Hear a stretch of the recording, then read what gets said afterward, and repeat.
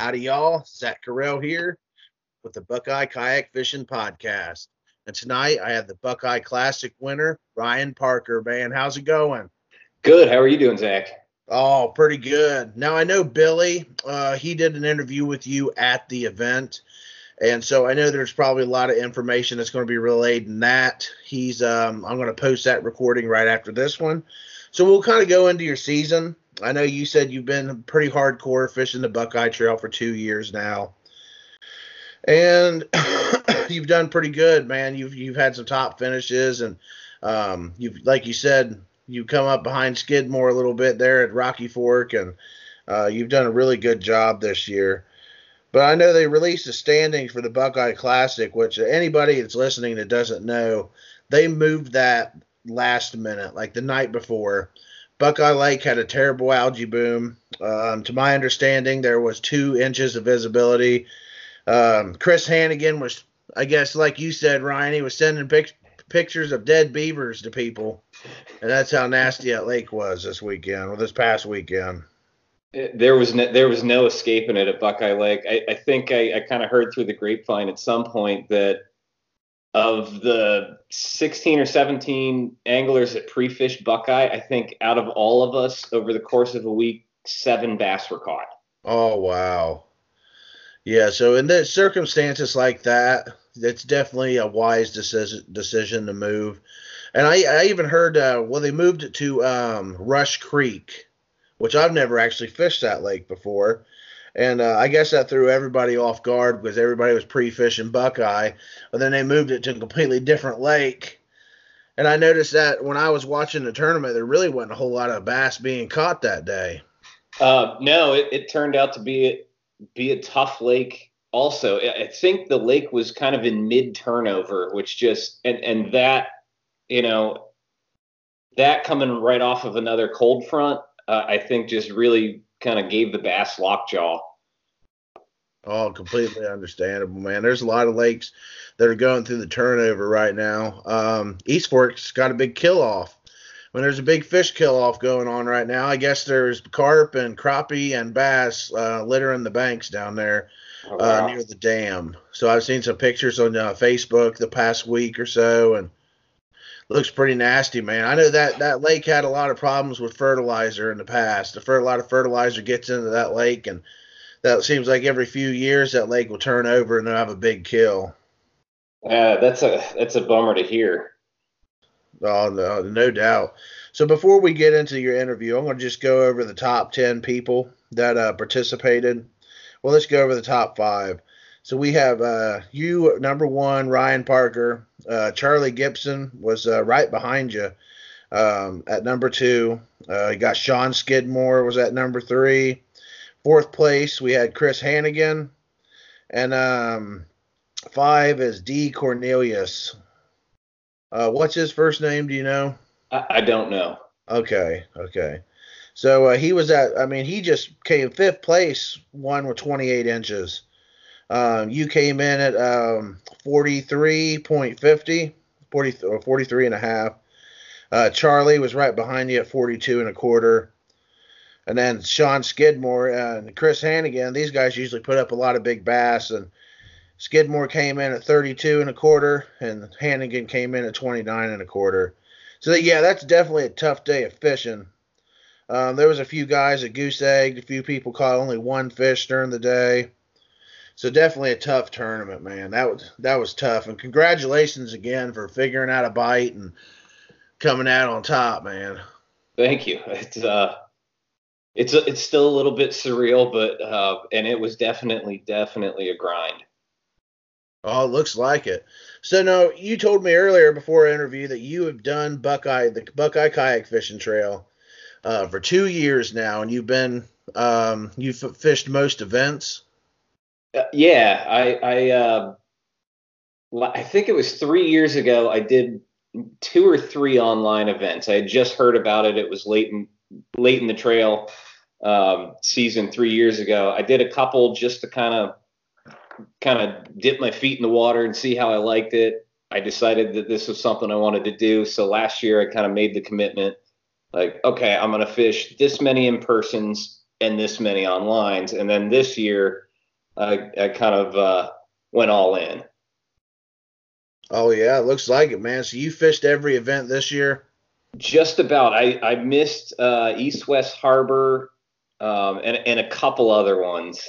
Oh, Uh, East West Harbor. That was my favorite one this year. That and Raccoon Creek. I have been itching to get up to East West Harbor. I still haven't been. And Raccoon Creek, that was one. I think I only posted one fish, one scoreable bass on the board at Raccoon Creek, but I had an absolute blast at that tournament. Yeah. Yeah, the partying and stuff, the hanging out and the night before and after the tournament, that's what made that really special. And the lakes and the creeks down there are beautiful.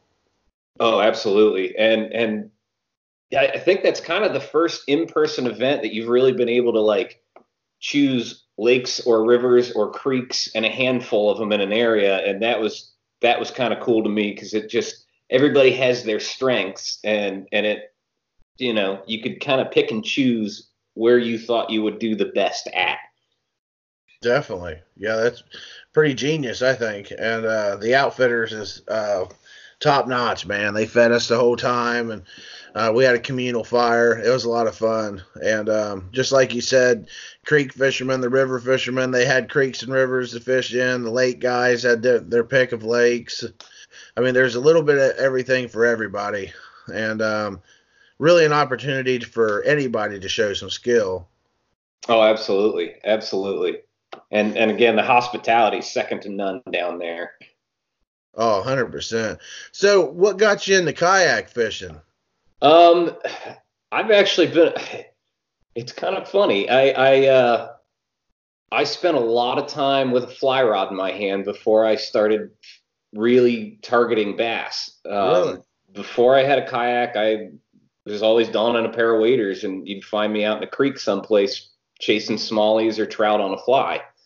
Um, and I kind of got, I lived in Columbus, so I'm nearby Allen Creek Reservoir, and I was like, man, and a handful of rivers around here have muskie in them, and I was like, man, I really like to get a muskie on a fly. And so I started chasing muskie on a fly, got a kayak so I could go out on the reservoir, and then a buddy of mine that I was working with at the time, he's a big bass fisherman, and just to kind of keep up with him, I picked up another spinning rod and a couple bait casters, and kind of just fell in love with kayak bass fishing. Oh, wow. What was your first kayak? Jackson Kilroy. Oh, okay.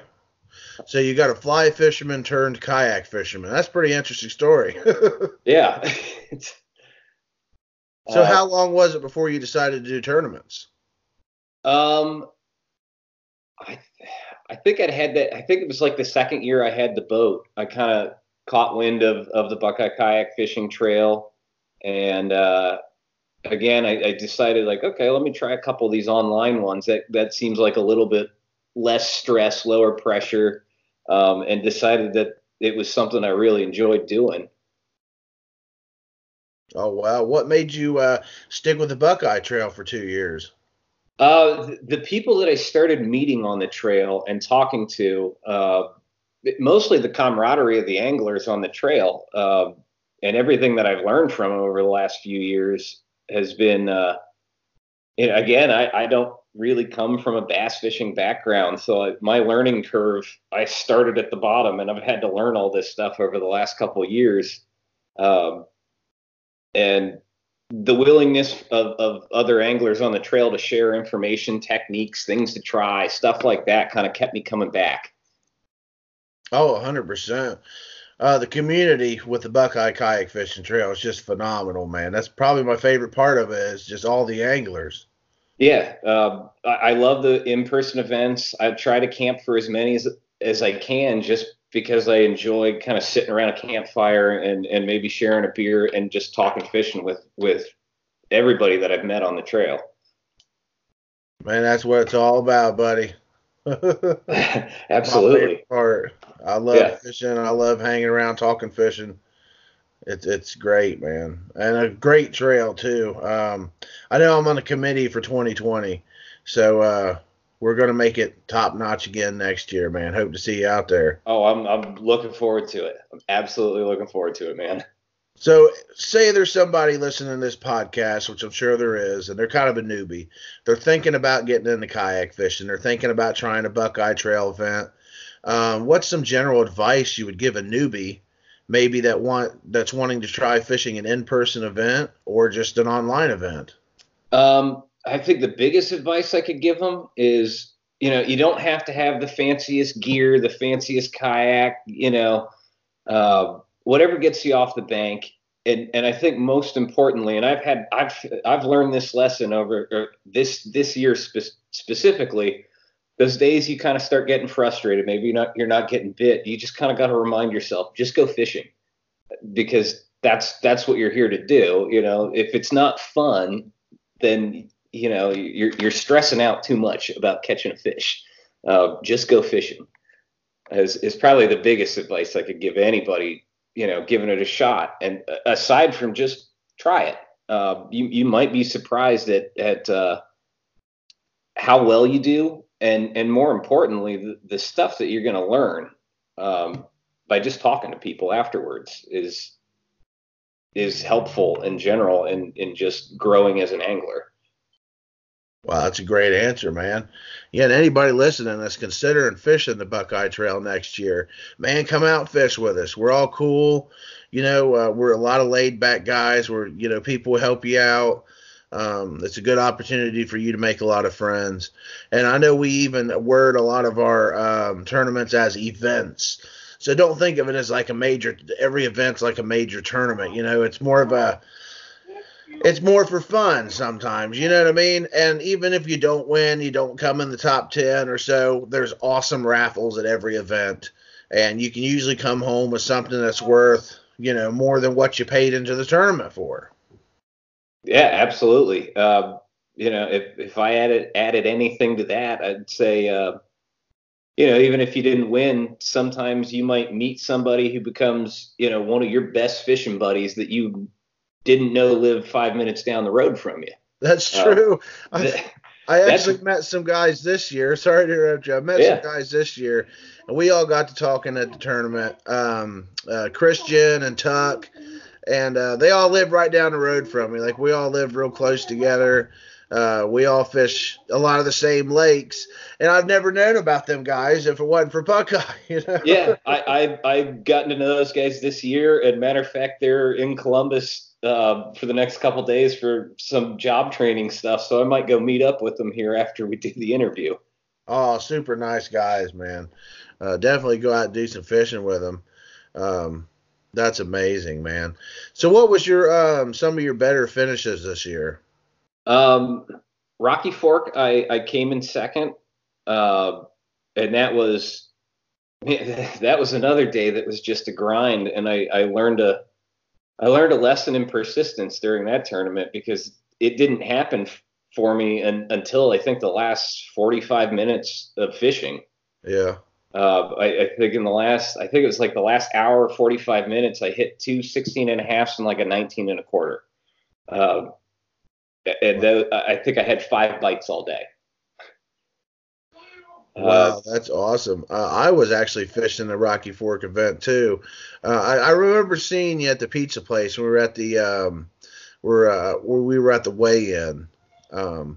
Yeah, that was a rough tournament. I had a friend of mine that fished that tournament, and he goose egged, and I ended up catching. I think I put 2 bass on the board that day. I think one was a 13.5, and the other one was right on 12.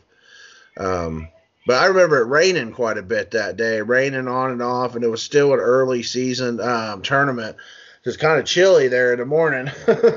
yeah, and that was another one they had moved, not last minute, but they moved that one because Paint Creek was completely closed with all the rain we'd gotten. And it was up 16 foot, what I heard, and because Paint Creek's a flood control lake, so they'll hold all that water up on Paint Creek. Oh yeah, I remember driving by and seeing some of the places I've launched there in the past, and I was like, man, where's the parking lot? Completely gone. The road just ends in water. I guess this is the ramp, huh? Yeah. Awesome, man. How'd you make it come together at Rocky Fork? What was your I had pre-fished Rocky Fork the day before, and I caught a couple bass. Just pulling a swim jig or a swim bait, just crawling it over the top of the grass,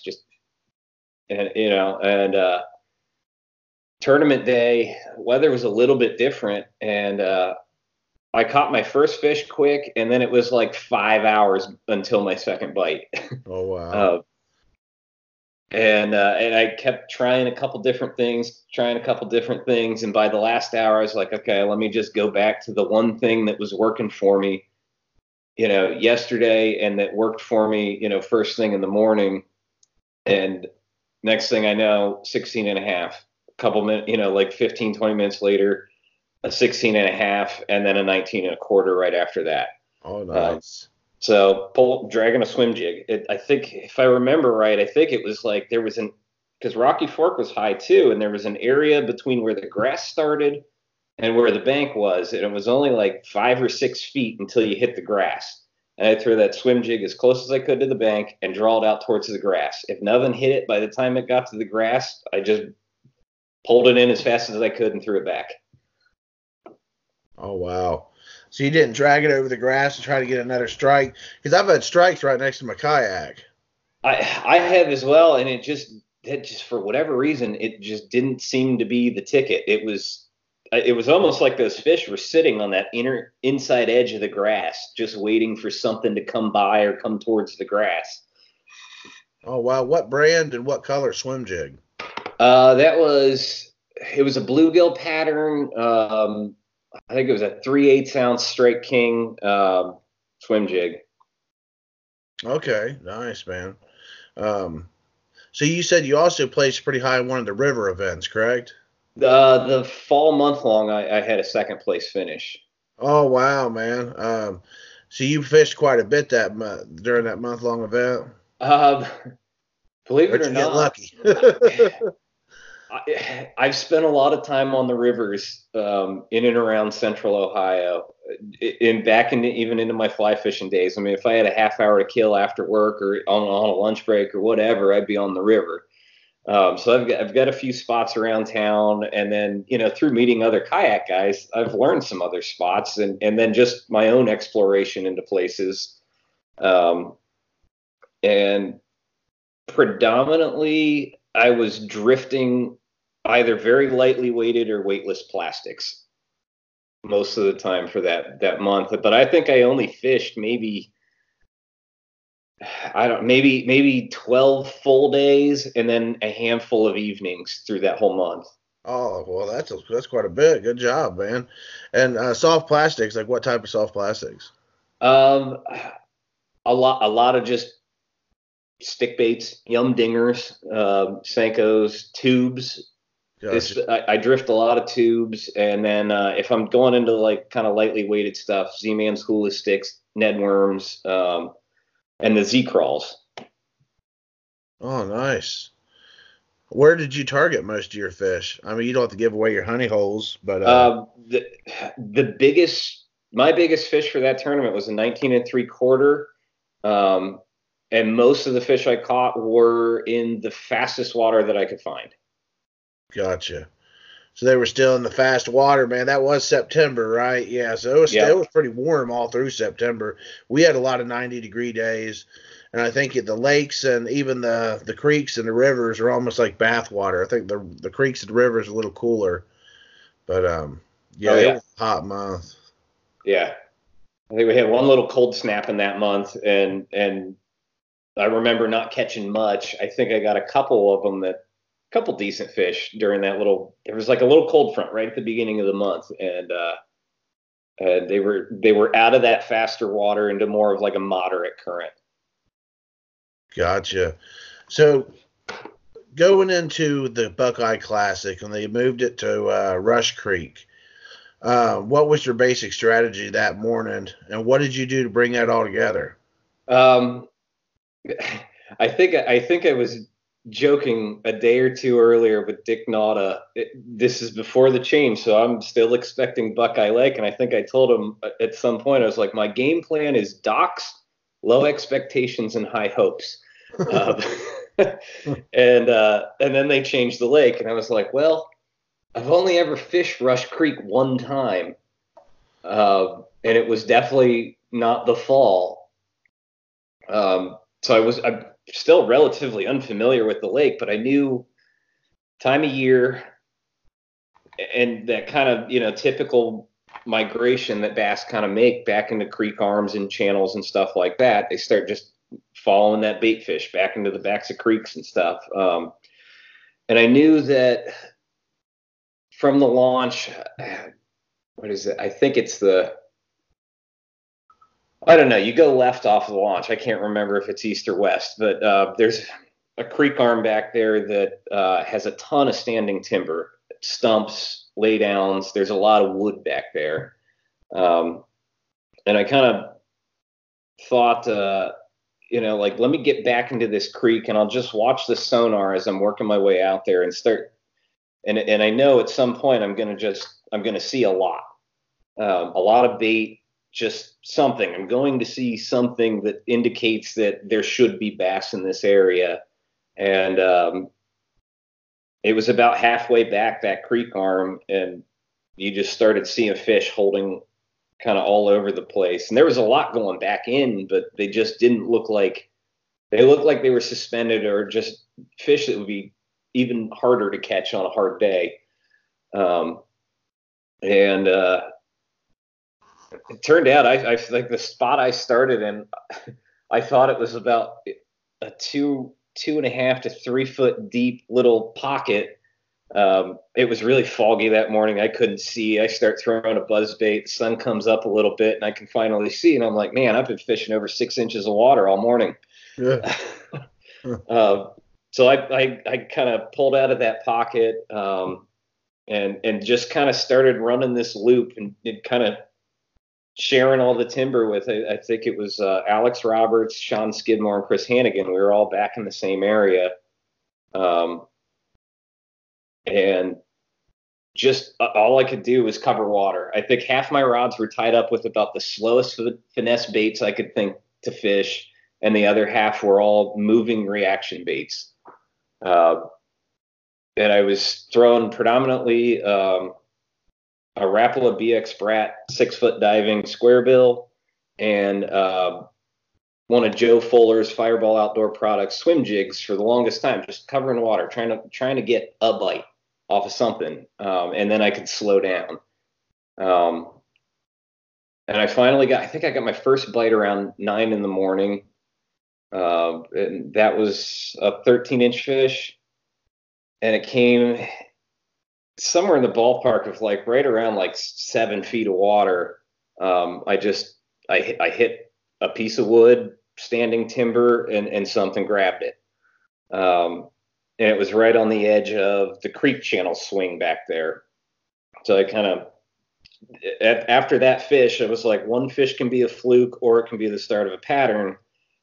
As slow as it's been today, I'm going to call it the start of a pattern. So I just started targeting standing timber that was adjacent to that creek channel, right on the edge of it, and just kept trying to deflect a square bill off of it. And I think I worked down around to the next creek channel. I found one piece of wood, ended up getting 3 fish off of it. 2 of them were scoreable. I had my limit.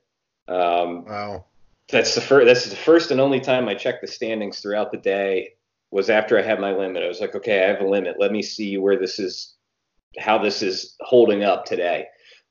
Pretty surprised to find that I was in first at that time. And with my biggest fish, I think, was 14 inches at that point. And I didn't check the standings the rest of the day. I put all the rest of my rods, back in the holders in the crate, and I just kept that square bill in my hand for the entire rest of the day. I don't blame you. It seems like it was working. Slow days like that, I mean, if something's working, you just got to keep going with it. In my opinion. I broke the golden rule. After I hit a limit, I didn't have a bite for I think it was about 2.5 hours, something like that. And I broke the golden rule. I left fish to go find fish. because I couldn't figure out how to adjust to where those fish had moved. So I pushed back up another smaller section of that same kind of creek arm. I knew that it had a bunch of standing timber too, and hoped that nobody had figured out what I had figured out in the other section of it. And as I'm working my way back, same thing, about 9 feet of water. I think I saw it on the side imaging, a handful of stumps or standing timber right on the edge of a creek channel and about 9 feet of water, and started throwing that square bill through there, and then I got that 16.5. Wow, nice. And that kept you in first place, I guess.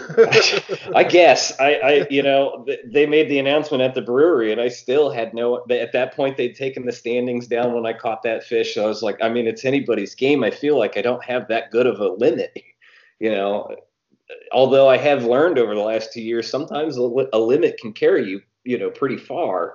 Yeah, if it's a tough bite, that's for sure. But I didn't think that, that limit was enough for first place fishing alongside of the caliber of anglers that were, sharing that lake with me that day. Yeah, you were fishing against a lot of great anglers. I mean, the best of the best of the whole season. Everybody was at the Classic. Mm-hmm. And that was the Buckeye Classic, too, sponsored by Strictly Sail and Kayak there in Blue Ash, Ohio. And everybody listening, y'all can check them out at www.strictlysailinc.com. I heard Brian Tacey supplied a lot of awesome stuff for the raffle there, too. Yeah, I think especially, I think he threw stuff in for, the Classic raffle, and I think he threw stuff in for the Yak Ohio multi-species raffle, too. And yeah, there's a ton of great stuff there. Oh yeah, man. He's always good. He's a good guy, man. He always helps us out and donates a lot of stuff to our trail events. And he has his own trail too, the Cincinnati Kayak Fishing Trail. You guys can find that on Facebook. They got a group. They run a nice trail too. I fish a lot of their events. Same with the Buckeye Trail. Going back to anybody that's thinking about fishing the trail, if I had one in-person event to recommend to you guys, it's a recurring event every year, the Cincinnati Lakes event. That's a fun one. Strictly Sail is a sponsor for the trail and that event, and they do that big barbecue afterwards. It's a good time. Oh yeah, man! Coolers full of beer and soda and water and hot dogs and hamburgers for all, man. It's always a lot of fun. The Cincinnati Shotgun's definitely another one of my favorites. Yeah. Oh, awesome, man. So, what kayak are you in right now? I am currently in a Bonafide SS127. Ah, Bonafide guy, gotcha. In the new limited edition Cool Hand Blue, since they discontinued that color. Oh, okay. So that's awesome, man. So we won't go into too much more. I know we probably got an hour interview with you and Billy, and I believe you guys probably went over some of the same things we went over. I just wanted to kind of touch base with you and talk about your season. Talk about why you fished the Buckeye Trail, and usually in these episodes, I ask every angler, what's a crazy fishing story you have, and it could be something funny, it could be something tragic, something scary. What's one you can think of? You can tell us. Let me think about it. Oh, there's plenty. Well, here's one because I listen to the podcast. I know you chase those turtles, Zach. My earliest memory fishing. I think I was about 5 years old, and my grandpa took me out. I think this was as far as I know, this is the first time I ever went fishing as a kid. And, he hands me, the little Zebco 33 rod and reel combo. I think a whole bunch of us started on. And the very first thing to my knowledge, the first thing that I ever caught was about a 20-pound snapping turtle. Oh wow! and it scared me to death at 5 years old. I didn't know they're mean. I didn't know how to handle that. Especially when you're that little. Yeah, but somehow I'm still hooked. I'm still fishing, and I've never given it up. So apparently it didn't scare me that bad. Oh no, oh, that's awesome, man. I love that story. That's great. I actually didn't get to do too many lines for turtles this year. I had some stuff coming up with my daughter. I'm a dad, I got a 2-year-old daughter. It's kind of hard to do stuff when you got a 2-year-old daughter. Oh yeah, yeah. You gotta do the dad stuff. You gotta do Yeah, the no dad kidding. stuff. I'm my wife and I still don't have any kids, so I can fish quite a bit still, as long as I can, take care of Keep, stuff around the house. yeah, keep the wife happy. Finish the honey-do list and Absolutely. get out there on the water when you can, man. Enjoy these years because having kids is great, but it sucks away a lot of your time and a lot of your money. I believe it.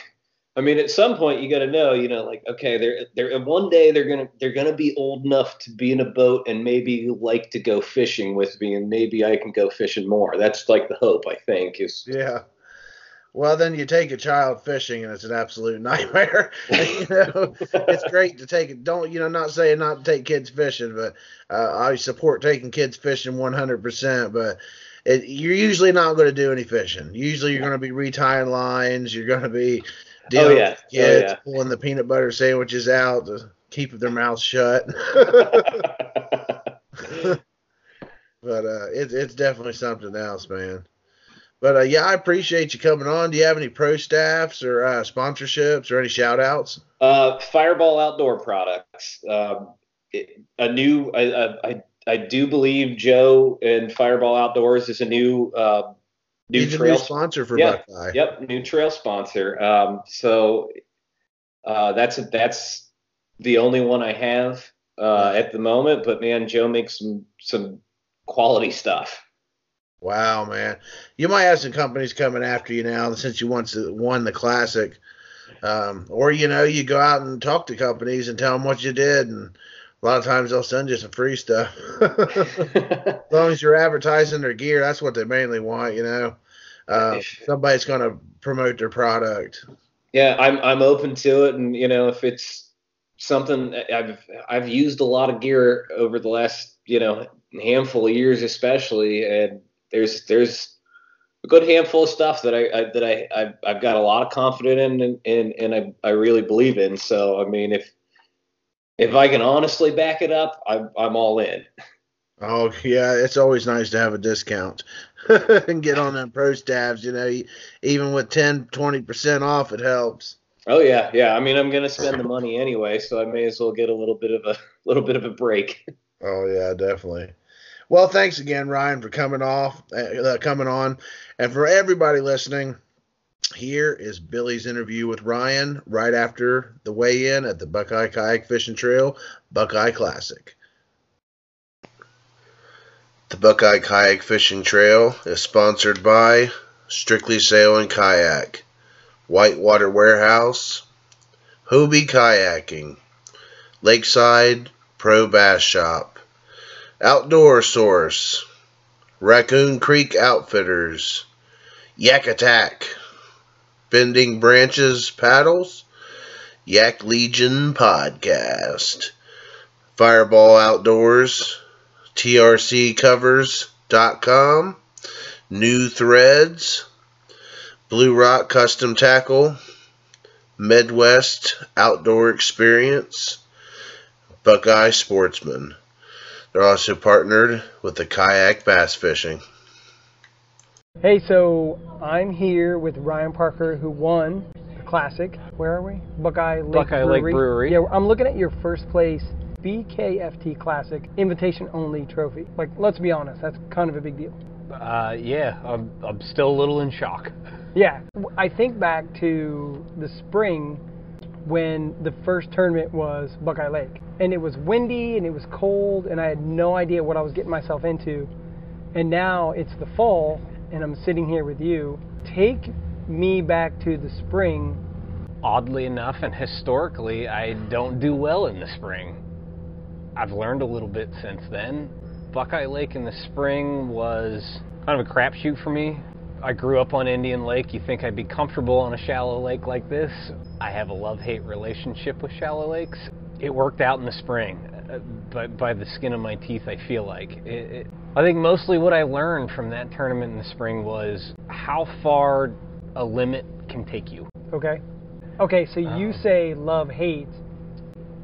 What I love about a shallow lake is the predictability. The canal lakes throughout the state of Ohio, there are docks everywhere. And we're not talking floating docks, we're talking docks with pilings.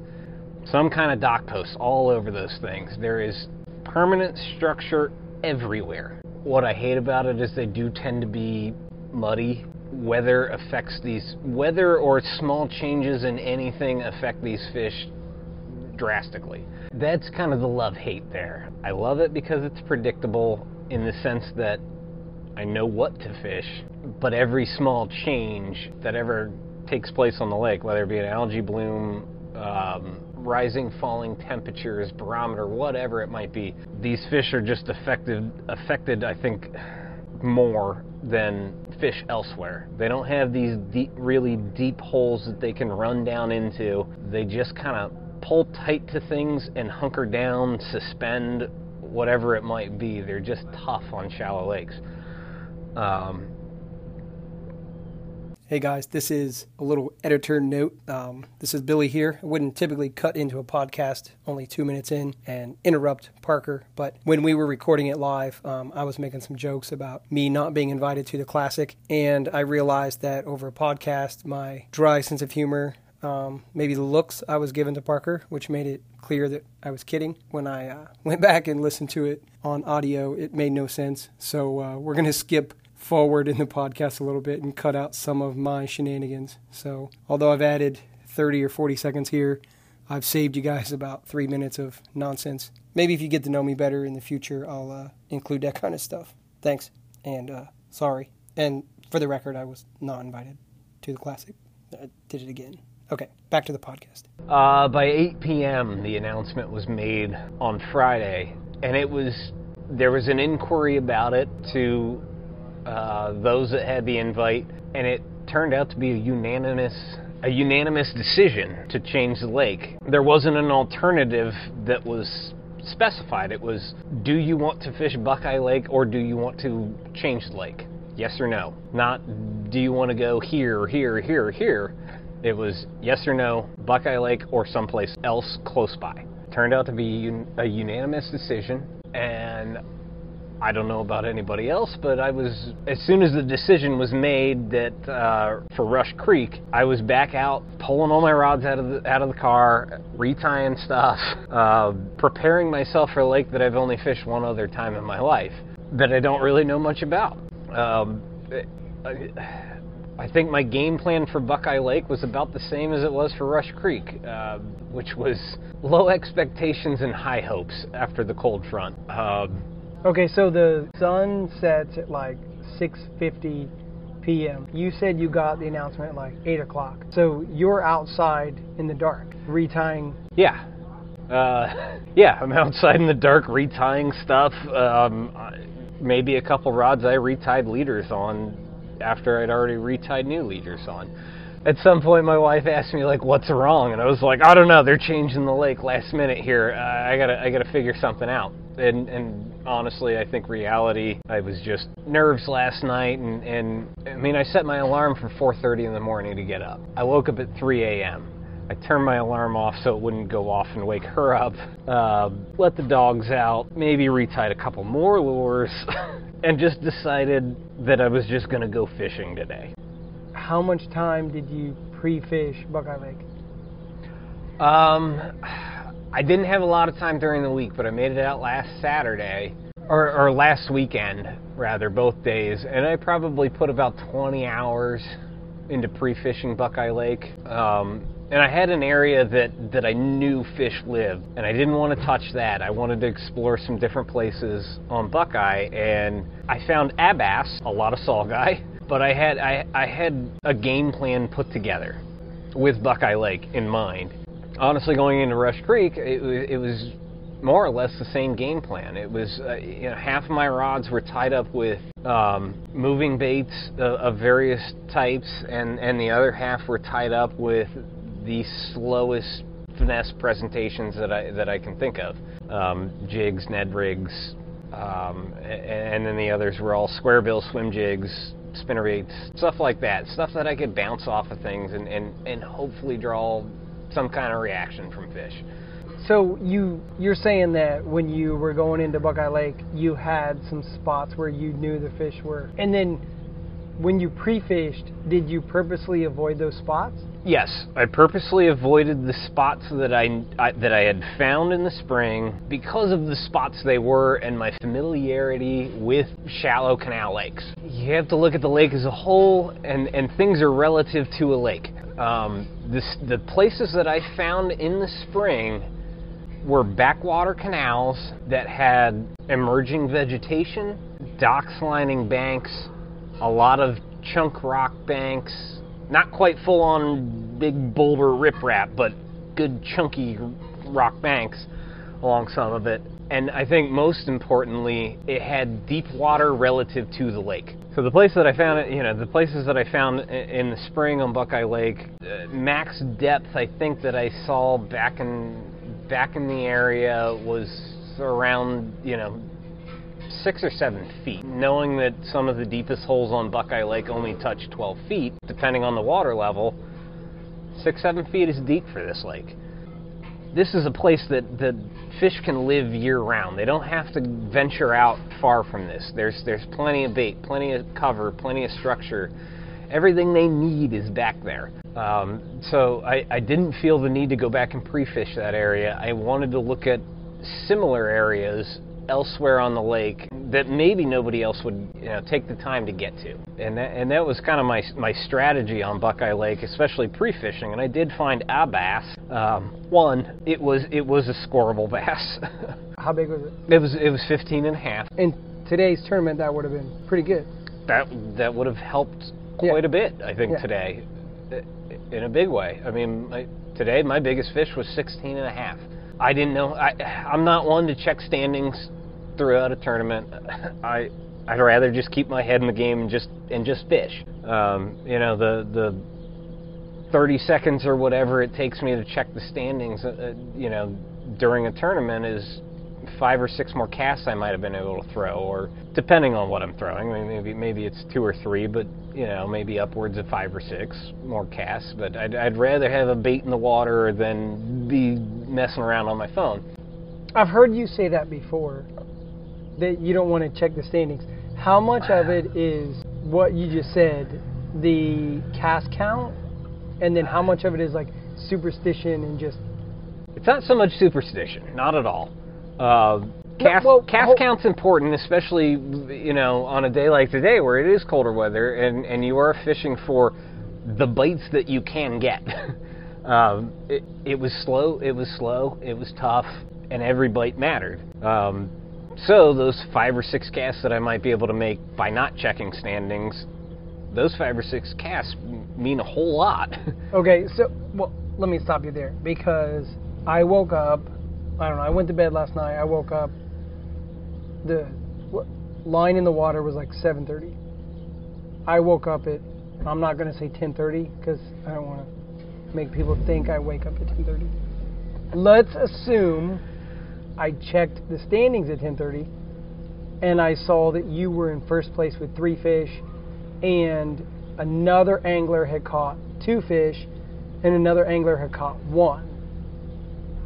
So there was 6 fish had been caught 3 hours into the tournament, or something like that. So you had Charlie and Everett. But you had no idea. I might have looked once. Okay. I might have looked once when I had a limit. I think I checked the standings once I had a limit to see, okay, how much do I need to improve? Which honestly is even a rarity for me. I don't check standings very often unless it's one of the longer, multi-day online tournaments. In-persons, I very rarely, if at all, check standings. And mostly because I'd rather have a bait in the water. I'd rather be actively fishing. And, secondly, it can get to you. And I've always found myself to be the person that if I check standings and I realize, like, ooh, I'm close, I start fishing too fast. And today was definitely a day you wanted to slow it down. Absolutely. Yeah. Slow was the name of the game. The caveat is I caught all of my fish on a moving bait. However, it was about as slow as I could fish a square bill crankbait. I was throwing it on a 5-6-1 gear ratio reel and moving it just enough that I could feel the wobble of the bait. Explain why that's important. Different baits require different gear ratios. Speeds of reel is when you get into it, I mean, it's really tough to fish a buzz bait, something that you move very quickly over the top of the water with a 5-6-1. I'm not sure I could do it without just burning myself out in 10 casts. You want something a little bit more high speed. It's a presentation thing, and that's kind of what it boils down to. What I knew going into this was we've had a lot of cold weather here recently, cooler weather, and that cooler weather is gonna affect the fish. I mean, recently, right before last weekend, we almost had a 30-degree temperature swing. Yeah. It was almost 80 degrees, and then all of a sudden we had a high of 56. That is, that's like hypothermic shock to fish. All of a sudden, the water's not going to cool as quickly as the air does, but that big of a swing is going to affect the fish. And overnight temperatures, into the mid upper 30s is absolutely going to continue to cool that water off. Fish are cold-blooded. They need warmer water, sun to kind of operate and be a little more active. And the fish that I caught today, every single one, it's reminiscent of fish that I've caught in the middle of January in the places that I could catch fish that didn't have ice on them. You'd almost, if you didn't know better, you think you were snagged until it pulled back a little bit, and then the fish just kind of turned over and you just winded it into the boat. Most of them just gave up with immediately or after like pulling one time. So, and that kind of became part of my strategy today was, God, if I felt like I maybe hung up on a twig or something coming over a laydown, well, I'm going to sweep and set the hook and hope it's a fish and not a twig. You just talked about mid-October being like January. It depends on the weather. Ohio's weather is kind of unpredictable when it comes to the fall. I've had years in the past where all I had to do this time of year was pick my favorite topwater lure. It didn't hardly matter what color, what style, and I would just throw it around stuff. And I couldn't keep fish off of it. Granted, those were years where it cooled down gradually through September into October and stuff like that, but you've got to factor in the environment. I think environmental factors, they're important to take into consideration, and especially to your strengths, whatever techniques that you're confident in, that you're strong in. Today I felt like I was out of my world. I am more of a finesse Texas rig jig guy. These are my strengths. I come from a fly fishing background. I fish a lot of weightless things. Today was pulling a crankbait. That just happened to be it. I've heard you talk about drop shot, swim bait, shaky head. Let's go back. Well, hold on. You better believe I tried dragging a worm today. I know you did. I know you did. Okay, one of the other regulars that are. You were talking to one of them, and the two of you were talking about square bill, crankbait, whatever. And in the fall, you look at a shad bite, you look at a baitfish bite, and that is going to be predominantly shad in the lakes that have high populations of shad. Bass are looking to feed up. They're looking to feed up for winter. As soon as the weather gets a little cooler and temperatures drop and stuff like that, these fish they're getting ready to be pretty dormant for a while. Basically, pack on as much weight and calories and stuff that they can before they're going to be just kind of hanging out for 3, 4 months generally. So October 19th, how does that change your strategy? Just with the recent cold front that came through, I mean, usually these fish are after we start getting into this cooler weather, they feed extremely heavily and extremely aggressively. This being kind of the first really hard cold front that we've had, they weren't quite ready for it, I think, and it's going to take them a minute to kind of come out of that like cold shock a little bit and start feeding. Not that they're not feeding, just not as aggressively. Today was one of those days where they would eat, but they weren't moving far to get it. If you had the choice of fast food joint 1 and fast food joint 2, fast food joint 1 is, well, I can walk there in 5 minutes, and fast food joint 2 is a half mile down the road. I kind of got to get in the car and drive there. They were only willing to walk. You darn near had to put it on their nose today. And everybody I got was a reaction bite, and they were pulled out. They weren't deep by any means. They weren't shallow. The depth range that I found to be the most effective for the technique that I was using was 7 to 9 feet, and I was fishing a square bill that only dives 6 feet. Furthermore, I was fishing it on 15-pound fluorocarbon that generally only gets that square bill down around 5.5 at best. So what I was looking for was structure in 7 to 9 feet. If something came up and I could knock that square bill off of something, that's where I found fish. I could drive a reaction bite from the fish that were hugged really tight to the cover in that 7 to 9 foot depth range, by just slowly pulling that crankbait through there and just knocking it off of, generally speaking, wood. I think every bite I had today came off of wood.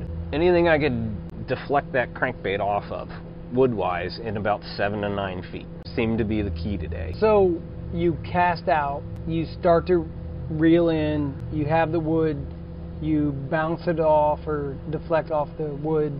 Why is that a thing with the fish? It's a reaction style bite.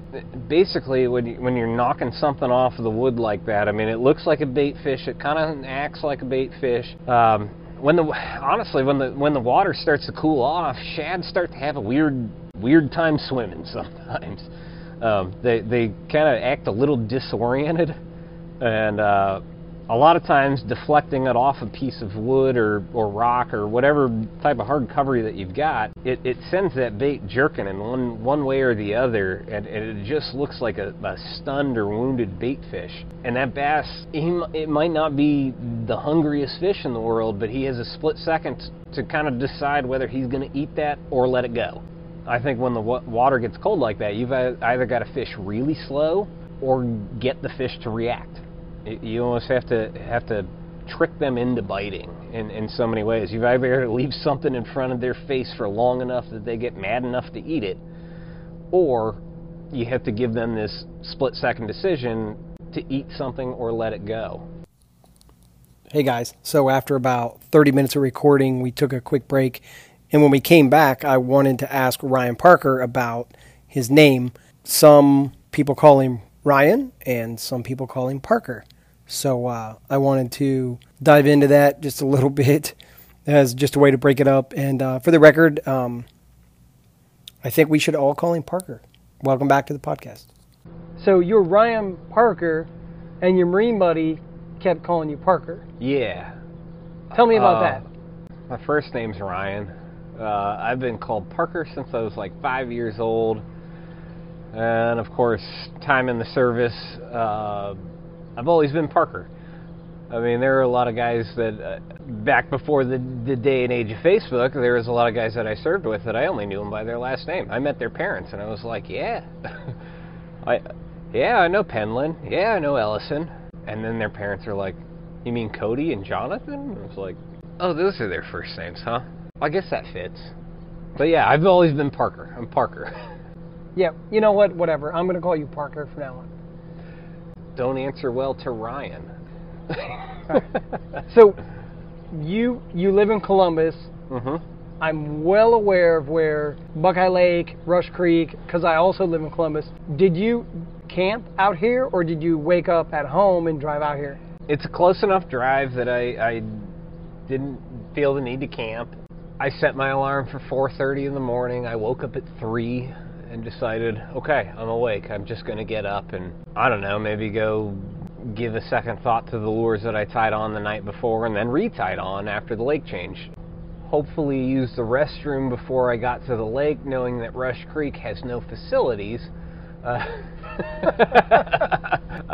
Fortunately, there are woods you can run up into if you need to in a pinch, but yeah, I got up at 3, let the dogs out, made breakfast, changed a couple batteries and some smoke alarms, and do a little bit of honey-do list items. You knock those out. Yeah. What time did you get to Rush Creek? I got to the ramp probably just right around 6:30. Right around 6:30, got everything put together on the water probably by about 6:45.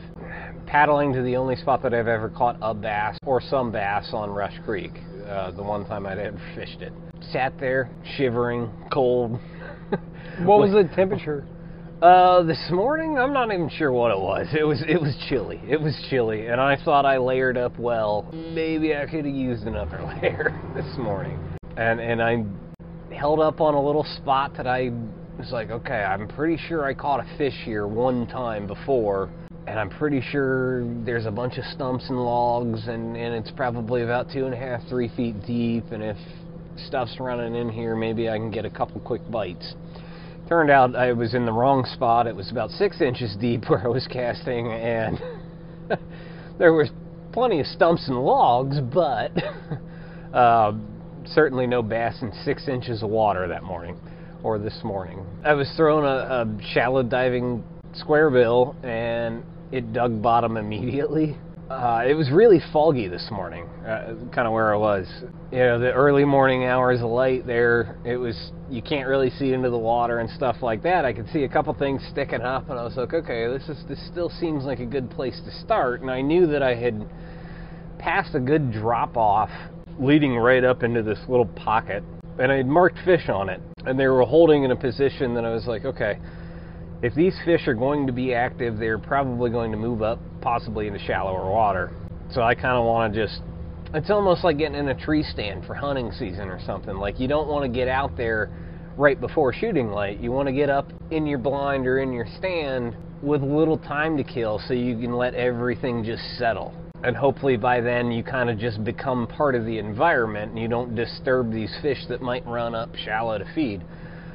Just like you don't want to disturb deer that are going to run into a certain area, you know, after coming out of the fields or something. You're basically trying to intersect these fish, anticipating their next move. And that's kind of what I was doing. The way that I kind of saw them stacked up a little bit, leading right into this pocket. You know, this morning I knew the sun was rising over a certain way, that was going to get a lot of light pretty early, pretty quick, that might lead to some quicker topwater bites or something that I can move a little bit quicker and hopefully fill a limit quick. In the words of that old crusty Knights Templar and Raider, or what is it? No, that was Last Crusade. Well, I chose poorly. I chose poorly that morning, or in the morning, and man, it was way too shallow. Turned out. I quickly realized my mistake and moved out and started trying to figure something out. Started moving around. You know, I'd see some fish over here, see some fish over here, see some structure here, see some structure there. So I started fishing shallow structure, down into deeper structure, until I got bit. Line in the water was 7:30. Yeah. You have a strategy. You're there early. You let everything settle. So from 7:30 until about the time you got. Yeah, that's what I'm going. Yeah, about 8:39. I don't know. I never look at the clock when I'm fishing too much at all. I set alarms on my phones to let me know, or my phone to let me know when lines in is and when fishing is over. I think it was around 8:39 that I finally got bit.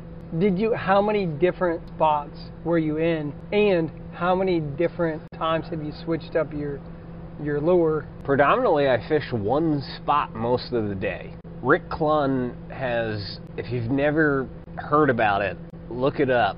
He has a way of dissecting creek arms in the fall into section, and it's a very efficient method to finding fish. And that's kind of my approach to the creek arm that I was in.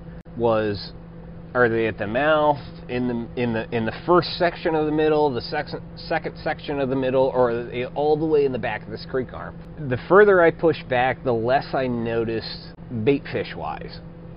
So I decided not to push all the way into the back of the creek arm. I saw more activity and more signs of life kind of in the middle of the creek arm that I was fishing, and I decided that this probably has a higher probability for me to find a limit.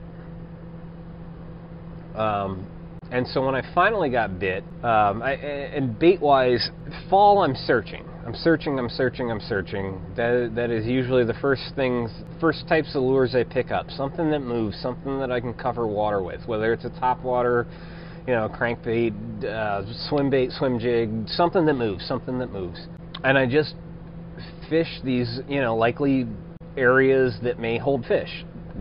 Whether it's a standing piece of timber, a lay down, a grass line, which, as far to my knowledge, there's not a whole lot of that on Rush Creek. In my history there of one other time fishing it, I knew that it had stumps, standing timber, lay downs, stuff like that. So I focused on wood initially out of the gate. That's where my mind was. That's what I knew how to do. I found my first bite. Again, 8:30, 9 o'clock in the morning. The first bite that I actually got, I froze. I was like, huh, I think that's a bite. And then I just stopped reeling. I didn't set the hook or anything. Just stopped. It had been so long since, I'd thrown so many casts and nothing had hit anything that the first bite I think I actually got, I missed because I just didn't set the hook. I realized my mistake. I reeled that lure in quick, threw it right back out, and I have to be fairly certain that was the same fish that came back around and got it the second time. I was going to ask that. I'm lucky. If you thought it was the same fish. I'm lucky. I think it was. Yeah. And I'm lucky that fish bit again. Yeah. So how big was the first fish that you got? 13 and a quarter, something like that. I can't remember exact sizes, but 13 to 13 and a quarter. I don't know. Yeah. But that ended up being, as the day progressed, that ended up being one of the fish that made my 3-fish limit. So I'm glad that fish came back around for a second chance. Your second fish, talk to me about what you were throwing. The second one came on the same thing as the first one, and especially early I was rotating between a swim jig and a square bill. The first one came on a square bill, and generally speaking I can fish a swim jig very similarly that I can fish a square bill. I can deflect it off cover. I can and with the big difference being that a swim jig I can stop and I can let it fall after I deflect something. It seemed that they just wanted that almost stun bait fish running into something that the square bill delivered. The second fish came also on the square bill, and after the first fish I realized, okay, yeah, they are pulled up close to wood. And I realized from the first fish, I looked at my sonar. I wanted to know, all right, what's the water temperature? What depth am I sitting in? And roughly what, and I can gauge roughly what depth I was throwing in. And it was a little bit of a deeper area that I caught the first one on. The second one, I think I realized from the first one that okay, I need to look for wood that is either in or adjacent to slightly deeper water. We're going to call this the mid-level depth. I wasn't getting anything shallow, nothing really shallow at all. That first one probably came out of about 4 feet of water, but it was very close to a little creek channel swing, and I was sitting at about 7.5 feet of water, and this thing came probably round about right where it dropped off into 7.5 feet, 6 to 7.5 feet. So the second bite, I started working the edge of the creek channel. There's a lot of stumps, a lot of standing timber, you know, a lot of wood structure just along this creek channel on this arm that I decided, okay, I think I might be on to something here. Might be on to something here by fishing wood that is adjacent to this creek channel. That's a gamble based on one fish, because one fish can be a fluke or it can be the start of a pattern. It's tough to say. And then I caught another one. It was 11.5 inches, but it came from the area that I thought it might come from. Wood adjacent to the creek channel. I threw back to the same area. I was like, well, that's a cast worth making. I hit a couple pieces of wood in there, threw back in there, and I think I caught a 12.5 inch. So there's 2 on the board. My first 3 limit came very quickly. I think I got the first one around 8:39, and I had a limit probably by about 10 o'clock when I kind of figured out that this pattern of wood adjacent to a creek channel, middle of the road back in a creek arm, and then it just shut down. I filled a limit, had 5 bites. I'm pretty sure that first one came back around for a second time, but 4 fish, 3 scoreable. I had a limit. Man, that was that was a little weight off the shoulders. As far as the fishing was going, I was pretty happy just to have a limit. I was like, okay, I filled a limit at the very least. I can't say that I didn't fill a limit. You have your limit by 10:30, 11 o'clock? About 11 o'clock. Feeling pretty good? Feeling really good by 11 o'clock. Did you, when you had your limit, did you check the standings at that point? It's the only time that I checked the standings throughout the day. I caught that 3rd fish. I submitted it. I'm not one to check standings, especially during an in-person event. I decided that, okay, it seems like it's kind of a tough day of fishing. Although all of a sudden I just hit some fish pretty quick here. Let me just see. Let me see if I made the right decision to come out this way. And I checked the standings, and at that time, I think I was the only person with a limit, with Charlie Gibson on my heels with 2. And my limit wasn't great, you know. Yeah, I mean, you had a 13 and a 12. I had a 12.5, a 13, and like a 14.25 or something like that. The 14 was pretty good for where you're fishing. But the other 2, like, Yeah. Yeah. I mean, I know that I could do better than all 3 of those fish. Yeah. But then you found out that you were the only one catching fish. There were several other anglers around me, and I think I watched Chris Hannigan catch a handful. They were just not scoreable. Yeah. I think I watched Sean Skidmore catch a couple that weren't scoreable, maybe one that was.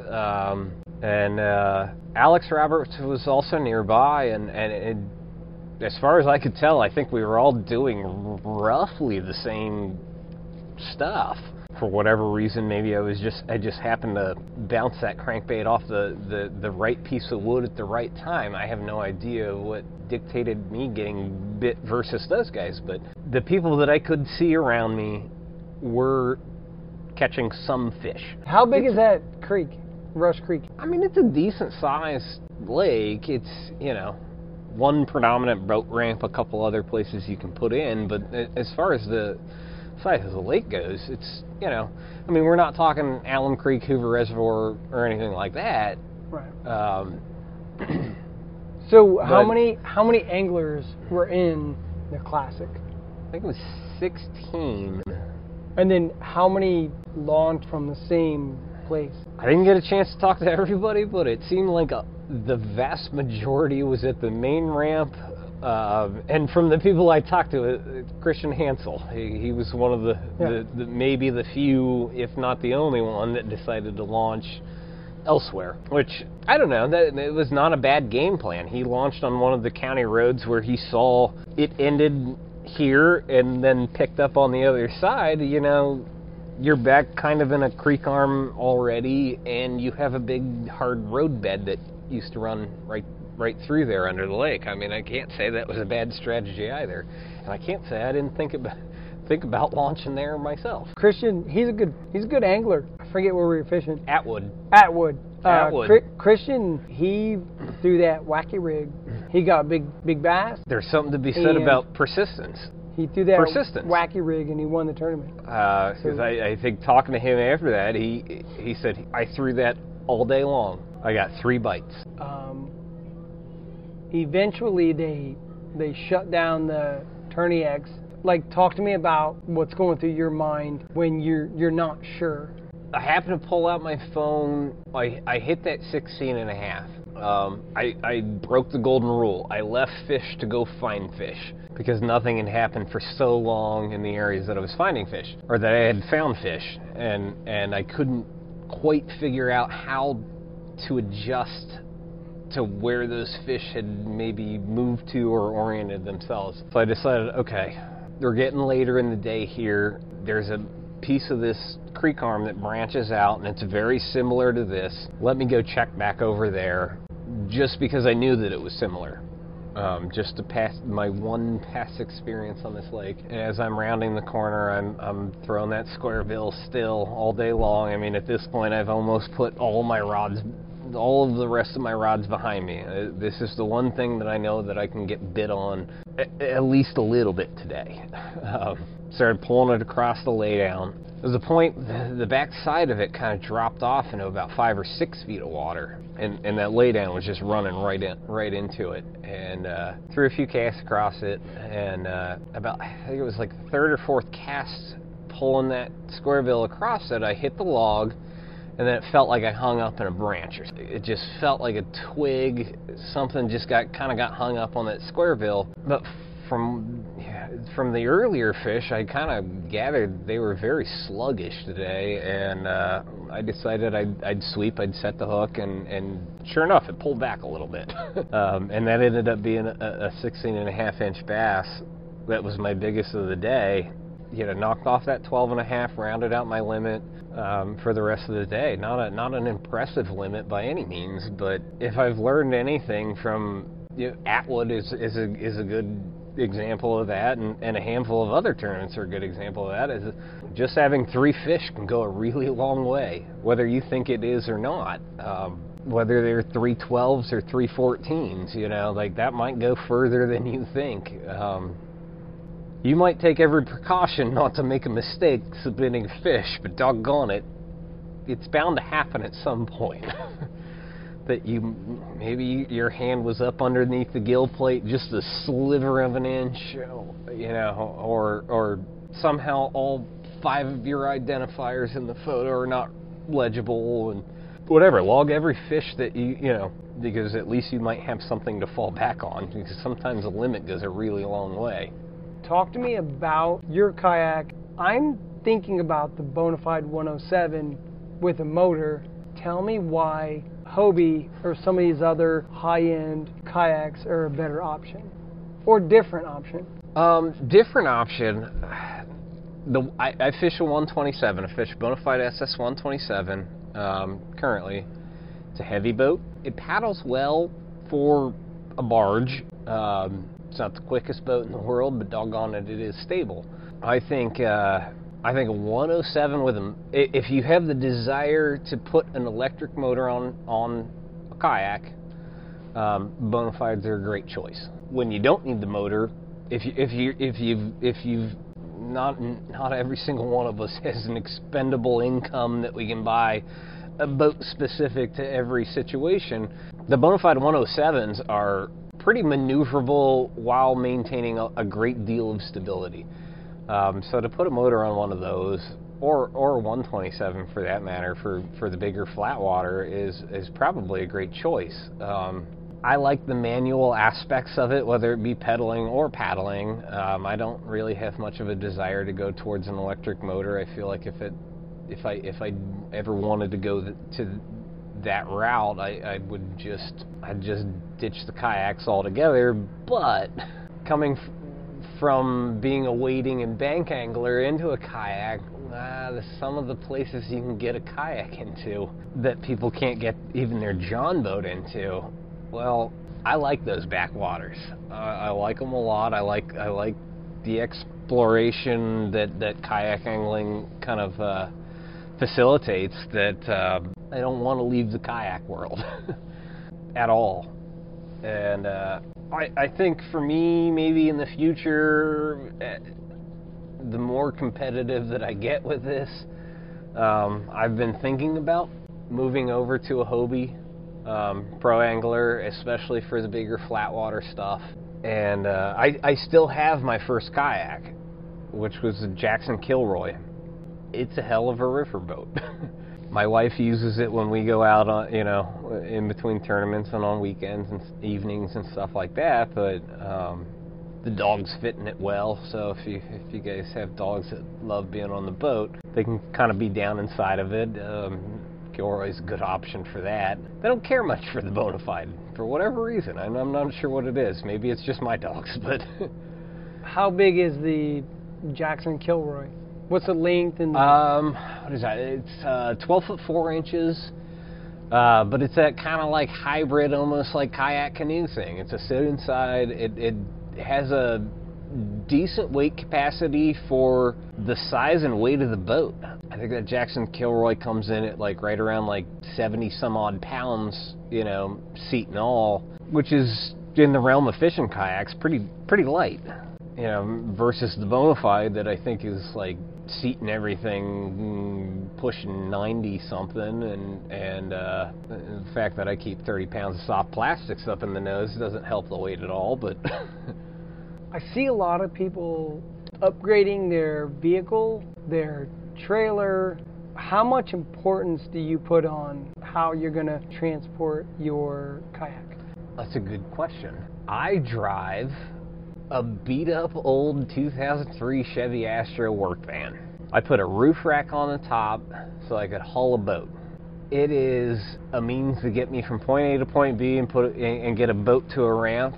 It's a little effort to car top the Bonafide, but I only have to do that twice a day if my plan goes well, and I don't have to load it up midday and switch spots in a big way. And some of the bigger boats, especially with the flat backs, are pretty. They're easily loadable on top of a very tall vehicle. Honestly, the guys that I know that fish the trail, I think I might have the tallest vehicle to car top on the BKFT. I remember last year's Classic, and I warned people about the very low clearance bridge headed towards Paint Creek on the way down. Apparently, I was the only one with an issue going under that. I can get the Bonafide up there, no big deal. If you're going to camp out with Parker, you're at the campsite. Just look for the white van with the blue Bonafide on top of it. It's very distinguishable. Well, until he has a Hobie, but maybe I can get a good deal on the 127. Maybe, we'll see. Be nice. Yeah, whatever. Next question. I noticed tonight that you are pro team for a company. Yeah, I'm a pro team member of Fireball Outdoor Products, one of the newest BKFT sponsors. Born and bred right in Ohio. Predominantly, we're talking bladed jigs, swim jigs, and standard casting jigs, structure jigs, football jigs, stuff like that.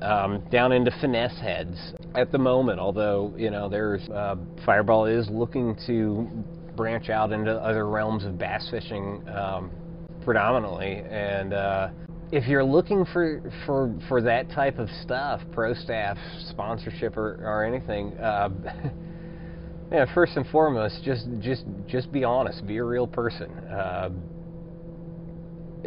It goes a long way. Most of these sponsors are they're, while yes, we I think they all want the next KVD or something like that. Like, man, you got to start somewhere, and somebody who honestly, truly believes in your product and understands the quality that is, there, would be happy, more than happy, to have you represent something that you truly believe in. And the first time I met Joe Fuller with Fireball Outdoor Products was after the Columbus Rivers. Again, I'm a finesse guy. I'm a jig guy predominantly. These are my strengths. Every store-bought jig up until this point, I would rip skirts off. I would hand tie things onto them. I was modifying them. I was basically paying for a jig out of a box that I knew that I was going to tear everything apart and make my own thing out of it, because I just didn't think that the quality was there or the colors were right or whatever it was. Well, it's a whole bunch of that. Really. Right. I get picky about that stuff. And then I met Joe, and I saw the colors and the quality, and everything is hand tied, and the price point is, I don't know, 20 cents more than what I was paying for jigs out of a store that I was going to rip parts off of and then put more money into. And I met Joe, I started fishing his stuff, and and I love him. The quality there is tough to beat, and if you're anything like me, I mean, I like to support a local guy. The big box guys get plenty. He's here in Ohio. He's like me. He wanders around with a net in a river and kicks rocks until crawdads swim into that net, and he looks at those colors. He looks at the bluegill that we catch, whether it be a farm pond or, Allen Creek Reservoir, Kaiser Lake, doesn't matter where it is. He looks at the colors of these things and matches these specific forage species as best he can to his swim jigs and his jigs. And we don't live in Texas. We don't live in Florida. We don't live in these big bass states. Man, there are big bass here. They're very few and far between. But man, Ohio doesn't fish like Texas. It doesn't fish like Florida. It doesn't fish like Tennessee or Kentucky. It's its own little beast up here in our pocket of the Midwest. That I saw a thing where they talked about KBF anglers from Ohio that qualified for a KBF tournament, and then when it becomes difficult for anglers in other parts of the country, they've noticed that the KBF qualifiers from Ohio kind of rise to the top.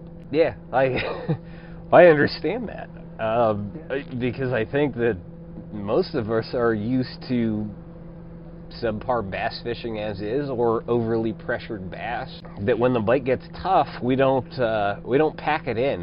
We don't call it quits. We just dig our boots a little deeper into the ground, and we just grind it out harder than most. What's the most amount of hours you fished? Tournaments are all 8 hours, so I certainly trump that with pre-fishing hours. I think the longest I've ever spent pre-fishing, somewhere in the ballpark of 16 hours, I'd say, give or take. And that's, no lunch break, I never got off the water. I've been out fishing with you where I've been hungry and regretted not bringing more food or more water. Oh yeah, man, pack a lunch. Because I realized that Parker will continue to fish. Pack a lunch. I'm notorious for forgetting to eat. Yeah. That is my nature. So you're right there. It's not the right way by any means. Probably should have packed the lunch. Probably should have packed the lunch. Probably should have packed the lunch. Fishing with Parker. Because we're going to be out before we're going to watch the sun come up, and we're going to get off the water after we watch it set. So, Right. Sorry, bud, I brought a Cliff Bar, but I only brought one. I'll split it with you. Congratulations on first place. The Classic is a big deal. You won, and congratulations, man. Thank you. Yeah. I might still be in a little bit of shock from that. If there's anything that I learned from this year's tournament trail in general, was just be persistent and just fish. I have to remind myself that a lot. You might get stressed out. You might be getting hung up and frustrated. Just go fishing. That's all it is. Just go fish. If you're not having fun, don't do it. Because just go fishing. Everything else is secondary, whether you win or lose. That's kind of become my mantra for the better half of this, the latter half of this season. Really is those times when I do find myself getting a little stressed out or a little frustrated. I just have to remind myself, like, dude, just go fishing. It doesn't matter. Well, there you have it. Just go fishing. Just go fishing, man. Thank you, everyone, and Strictly Sail, Buckeye Lake Brewing, and I don't know, man. It was a great year. So thanks to everyone, and thanks for listening. Hope you guys enjoyed this podcast. Thanks.